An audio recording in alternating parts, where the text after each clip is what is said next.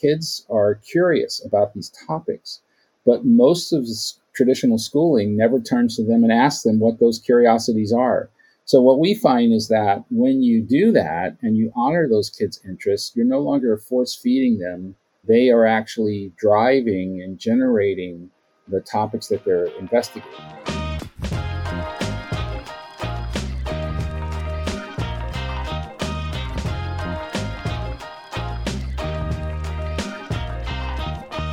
Hello, everyone. Welcome to the How to Have Kids Love Learning podcast, where we explore ideas and strategies for parents and educators to help students thrive. All right. And if you're listening and you're familiar or have listened to this podcast before, you'll notice that's a new voice. Give a warm welcome to Bo Brusco, who's joined us at JLI and will be co-hosting this podcast with me. I'm Ed Madison. I'm the executive director of the Journalistic Learning Initiative and co-host of this podcast. And today we thought it would be fun to just sort of, in a sense, almost interview each other and sort of talk about this work that we do and what you can expect in this new season from our forthcoming episodes. Well, we're just really feeling fortunate to have you as part of the team. Over the course of the forthcoming episodes, you'll be meeting all kinds of interesting educators and occasionally a journalist or two. And you can kind of count on us to keep you up to speed with innovations that are happening in project-based learning and not only in the work that we do through the Journalistic Learning Initiative, but also other projects and like-minded work. I'm really excited to dive into it with all of our. We have some great podcast guests lined up for sure. But I'm excited to get into it with you too, Ed, because anyone who knows you knows that you really do a million things. A million.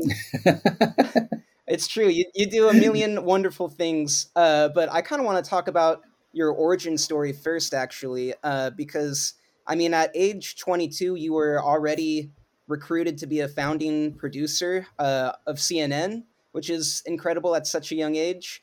You went, a ton of different avenues and various projects from there. But I kind of want to start with this question, which is what initially inspired you to embark on this journey? Well, I laughingly say that maybe I was conceived during a Steve Allen monologue. And so for people who don't know who Steve Allen was, he was one of the earlier hosts of The Tonight Show because my trajectory professionally has intersected both journalism, a lot of areas of television production, specifically talk shows, and education. My mom was a fourth and fifth grade teacher and elementary school teacher. And my dad was a professional journalist. He was actually a trailblazing journalist. He was the first African-American to be hired into management at the Chicago Tribune in 1961. So he covered the civil rights movement and Dr. King. And so I really kind of grew up with journalism around the dinner table. We moved to Washington, D.C. when I was 7, and the civil rights movement was unfolding. Bobby Kennedy was assassinated, Martin Luther King was assassinated, it was quite an amazing time, both in terms of tragedies, but also social movements, women's movement, gay rights movement, just kind of came to the forefront during that period. And so I would listen to radio talk shows out of Boston. There was a host called Larry Glick, a guy named Larry Glick. I just found this a Facebook group around celebrating him. But they had a very strong signal out of WBZ in Boston, and I would listen to this talk show in the wee hours of the morning. And then another show called Empathy that was I don't want to say the guy's name was Fred Fisk, but it was all about just things that were happening in the world, current events.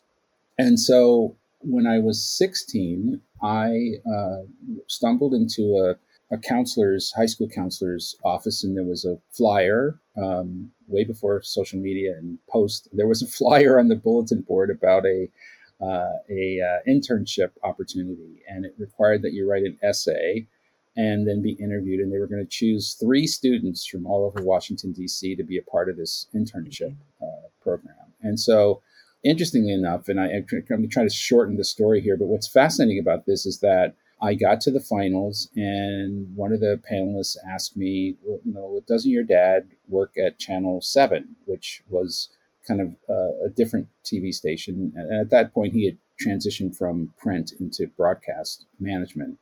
And I said, yes. I said, yes, he does. And so they sent me home because they said that, this is for kids who don't have that leg up. Like, you're.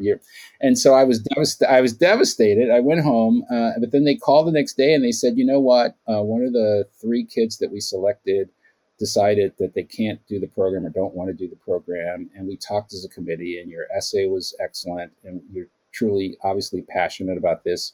Would you like the slot? And I was like, I'll be there tomorrow at 6 a.m. I mean, that was really, so that was the beginning of all of it. And it's going to make me sound very ancient, but it was as the Watergate scandal was unfolding. So I was interning at Channel 9 in Washington, D.C., which was owned by the Washington Post, as the Watergate scandal was unfolding. And that really cemented my destiny. I think it really showed me that, it was a front row seat to history, but also the fact that you could get paid to put new ideas on television, was really exciting to me. So that's kind of how it all started. It's interesting to me too, because you said your mom was an educator, and uh, now you're taking what you learned from your years in journalism to the classroom. So when did obviously you're on this trajectory? Let's go back. You're 22, founding producer of CNN, and you went on to do so many more things. What eventually drew you to kind of come back to the classroom and bring what we now call journalistic learning to today's education?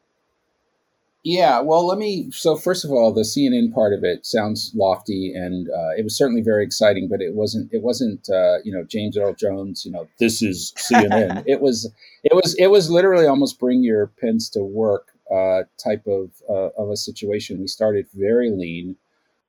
I had interned for a woman in Boston at a local TV station while I was in college at Emerson, who remembered me and called me and said, "Do you think you're ready to produce a show?" And I said, "Sure, I think I am." And she said, "I think so too." And so we started with, I was responsible for an hour of nightly entertainment news on CNN, talk show. And it was one other talent booker and interns, that were responsible for making that show work. And so I spent another 20 years in LA working on everything from working as a producer for the Lifestyles of the Rich and Famous with Robin Leach, where you had to learn to say things like, romping in Rio with Raquel Welch, and was West Coast producer of the CBS morning program. I had my own company that did, behind the scenes on motion pictures, Star Trek movies, Eddie Murphy movies, and things like that. And what happened was, right around 9/11, I started to notice that the types of projects that I had been working on were becoming more tabloid. And it just really didn't fit my sense of integrity as the kind of work that I wanted to be doing. I didn't want to work on Inside Edition or Hard Copy or any of those kinds of shows that were on at that time. And so I was producing a show for A&E Network, a pop culture countdown series, and every week we do a different list. And one of our episodes was on college towns. And Eugene, Oregon was unscientifically number 7 on our list. And I came to do that story and fell in love with my own story and started to think about moving out of LA and into Eugene, which is where I live now. And I'm now an associate professor at the University of Oregon School of Journalism and Communication. And so to answer your question, it was while I was looking for a dissertation topic. I mean, I didn't have a master's or a PhD. I met some people at the University of Oregon, and they basically said, with your experience, you could fast track this. You could actually enter our master's program. If you do well enough, you can, petition to have those, be considered PhD credits.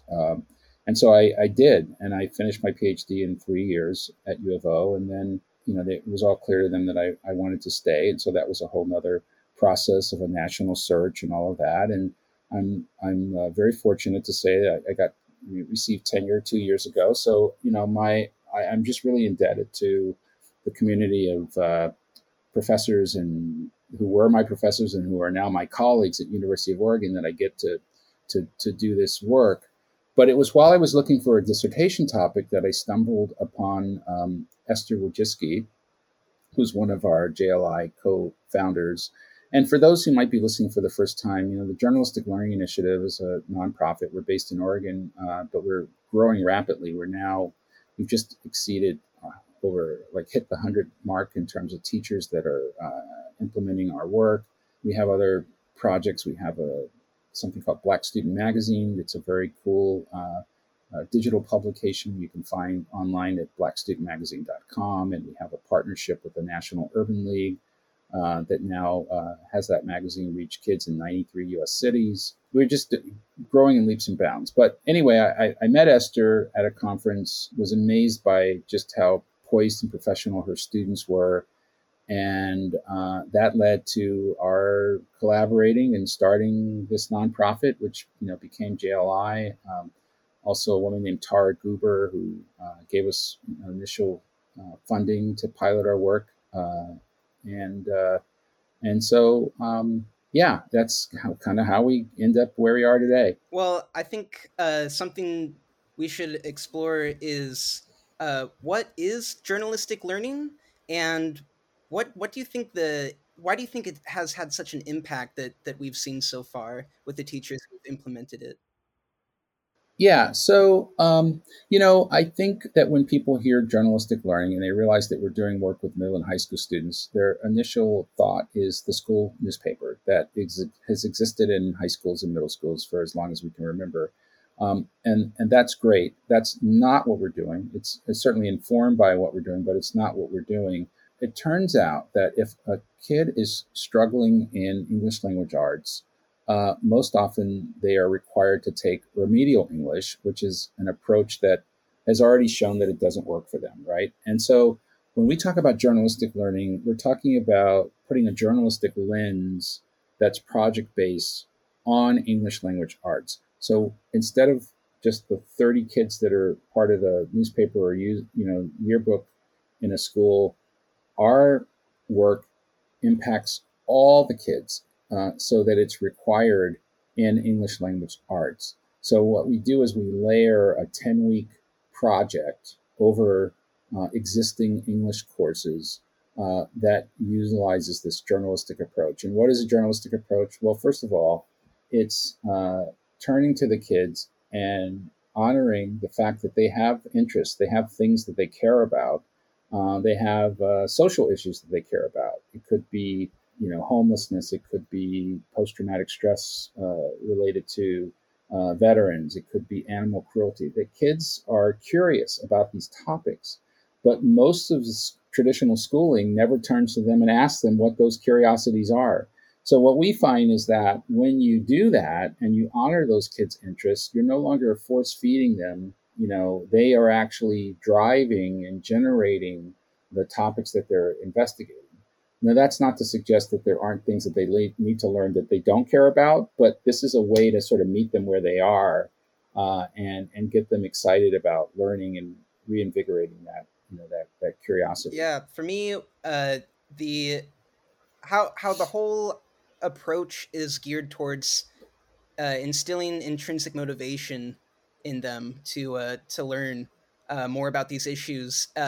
And the sort of academic outcomes are just a natural byproduct of their own investigations. It's just incredible work. And for those listening, here's a shameful plug. Ed's book, who he co-wrote with Melissa and Rachel on the JLI team, Language, Arts, and Action, is actually available for purchase now. So if you want to read a whole book about the journalistic learning approach and what it looks like in the classroom, it's called Language, Arts, and Action. But I have a question for you, Ed, which is, if you were a high school student back in the day when you were in high school, and the teacher asked you what issue you would cover at the time, do you know what issue or topic you might have been interested in investigating? Well, it's funny that you mentioned that because I have memories of my sixth grade teacher, Miss Watson, and that we were in Washington D.C. and the Vietnam War was going on, and she literally had us dress up in army fatigues and go down to Capitol Hill, and I wouldn't say like lobby Congress, but we were walking through the halls and everything. And it's something I'll never forget. I mean, you probably wouldn't even be permitted to do something like that now, because it'd be considered, partisan or whatever else. But it was at a point in history where people pretty much realized this war is not smart, and we need to figure out how to get out of it.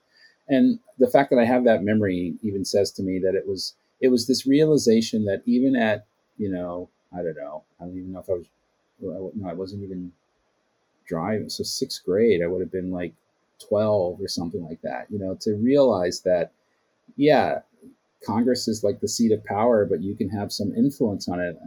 It makes an impression. So, Yeah, that is that would have definitely been a big topic to cover in sixth grade. yeah, Yeah. yeah, yeah. No, but I think that speaks to the power of this approach is how memorable it was for you, even in sixth grade. Yeah, and you mentioned something about it was self determination or motivation, intrinsic Mm. motivation. So there's a theorist, DC and Ryan. They're out of the University of Rochester, and we cite their work a lot. And they talk about, and so when people say intrinsic motivation, what do they mean? Well, they're the things that you love doing. It's not something that you do in order to get a good grade or please your parents or get into a good college or whatever else. It's just you love doing it. And we find that this sort of journalistic approach is it resonates with kids, that this is something that's exciting to them because they are generating the topics. They are coming up with the people they want to interview. They're guiding the steering. Sorry, if I may, you also reinforce that through the journalistic learning approach because they're also going to be publishing and sharing their work with an authentic audience. Exactly, exactly. So when kids realize, I mean, in my day, it would have been the science fair. The whole idea that the community is going to see it, your family's going to see it, your friends are going to see it. It's not just something that one teacher is going to look at and give a grade. It has kids, in a sense, bring their A game to their work, and it's transformative. We continue to see that, and we've got teachers out there who are taking our work and adapting it, and having kids create podcasts.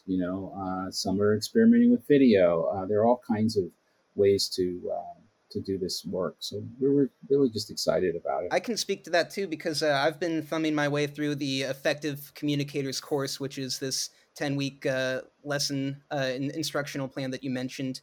And one thing I've noticed is that it's very rich as far as like resources in media resources to help teachers implement it in the classroom, but it's not constrictive, and it really does still leave a lot of room for teachers to adapt it to their own students. Because I mean, students just from class to class in the same high school are going to have different personalities. So it's nice to have that flexibility still. Absolutely, Yeah. absolutely. Well, Ed, one of the last questions I want to get to here is kind of a more personal question I have for you, which is for anyone who's been listening for the last 20 minutes or so, they've heard so much of what you've done and what you're doing. And it's very clear that you, as a leader here, a co founder at JLI, you're definitely a visionary in the sense that you constantly have these ideas coming. It's like this fountain of inspiration that's just continuously spouting out new ideas and new projects. And does that sound fair to say? I guess I think I'm a product of journalistic learning before we gave it that name. I mean, I think my dad and my mom, basically I should credit them as being, sort of the founders of our approach because, to be 16 and Watergate unfolding. And I mean, I stood outside the White House when Nixon gave the last salute and got on the chopper and flew off for the last time. That sense of the fact that media is so powerful and can really influence and make a difference in people's lives, is I think what drives that passion that I have for this kind of work. Wow. Yeah. Well, Yeah. uh, do you ever sort of notice any challenges though that come along with constantly finding new ideas, new avenues to explore? Like, is there ever any sort of Yeah, frustration with yeah. So downside? there, yeah. So I laugh. I laugh because this is a continual. I wouldn't say frustration, but something I think about, and not to sound morbid at all, but I think you too, Bo, will reach a point in life where you realize that you have more years behind you than you have in front of you. And so you have to sort of make some choices about what is it that you're going to focus Mm, on, what's going to be your sort of sense of purpose or your North Star. And, I realize that, in terms of accomplishments, like I don't need another house or another car or another award or any of that kind of stuff. I've reached this point where truly, my focus is on contribution and looking at how I can take the gifts that I've been given in terms of skills, but also, I've had a great childhood and great went to a great college and great career, and which continues. And so, how can I give back? How can I contribute from that space? And so, I find that when I'm focused on contributing, like the rest of my life is working just great. If I start worrying too much about me, things can start to go south. yeah. So it's just this sort of philosophy that I live by. If that's answering your question, I mean, and then in terms of having so many projects, I think it's all about surrounding yourself with a great team. We are purpose driven or mission driven, and therefore I think we attract wonderful people like yourself who want to be a part of that and want to help it grow. And so to the degree that I delegate and continue to add at the right time the right mix of folks, there's nothing that we can't accomplish. We have global ambitions with JLI. We've had all our materials translated into Spanish, and so probably insert. Well, we already know that we're launching a magazine for Latino students in the spring called Inspirar, which is Spanish for inspire. So that'll be our first foray. But I wouldn't be surprised within 2 years you can pull this interview out, and I will have rightfully predicted that we'll be expanded into Latin America with our work. Wow, incredible.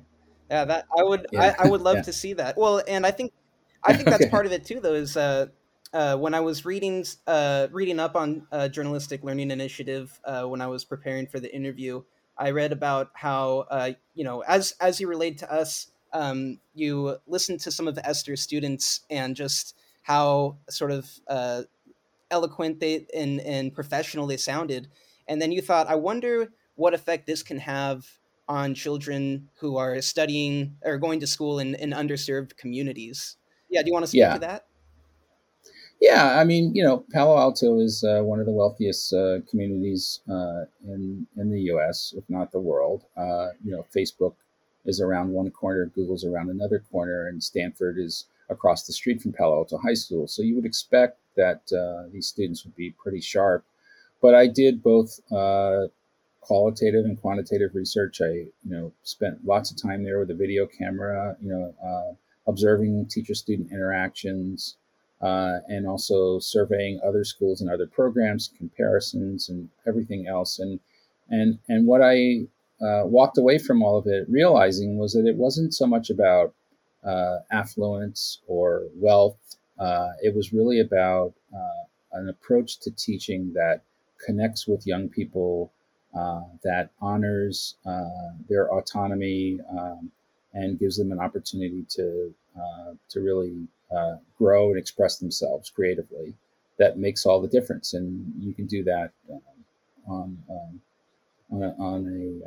a budget that's much less than what they might have to work with there. Yeah. So it's Well, and exciting. I think that's one of the really powerful ideas about it too. Is it is just an approach. You don't need to invest in a whole lot of expensive technology or wherewiths or whatever, because it is really an approach. And like you said, it's intrinsic motivation, but it's also, I think, another reason why it's transformative is because it's empowering students who maybe feel like they don't have uh, maybe what they need for success, and it helps them discover their agency and their voice. And I really think being able to do that just in a classroom, uh, anywhere in the world is so powerful. So if your goal has been to try to contribute as much as you can, I definitely feel like you're on the right track, and I feel like Journalistic Learning Initiative is on the right track.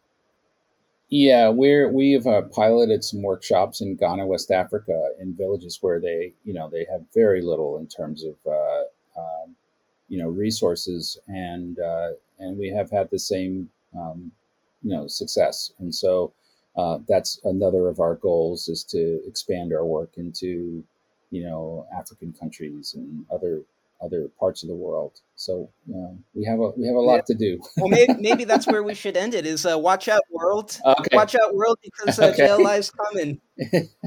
Yeah, absolutely. Thank you so Yeah. much. This has been Well, thanks for wonderful. letting me interview you on your own podcast, and I look forward to co-hosting with you.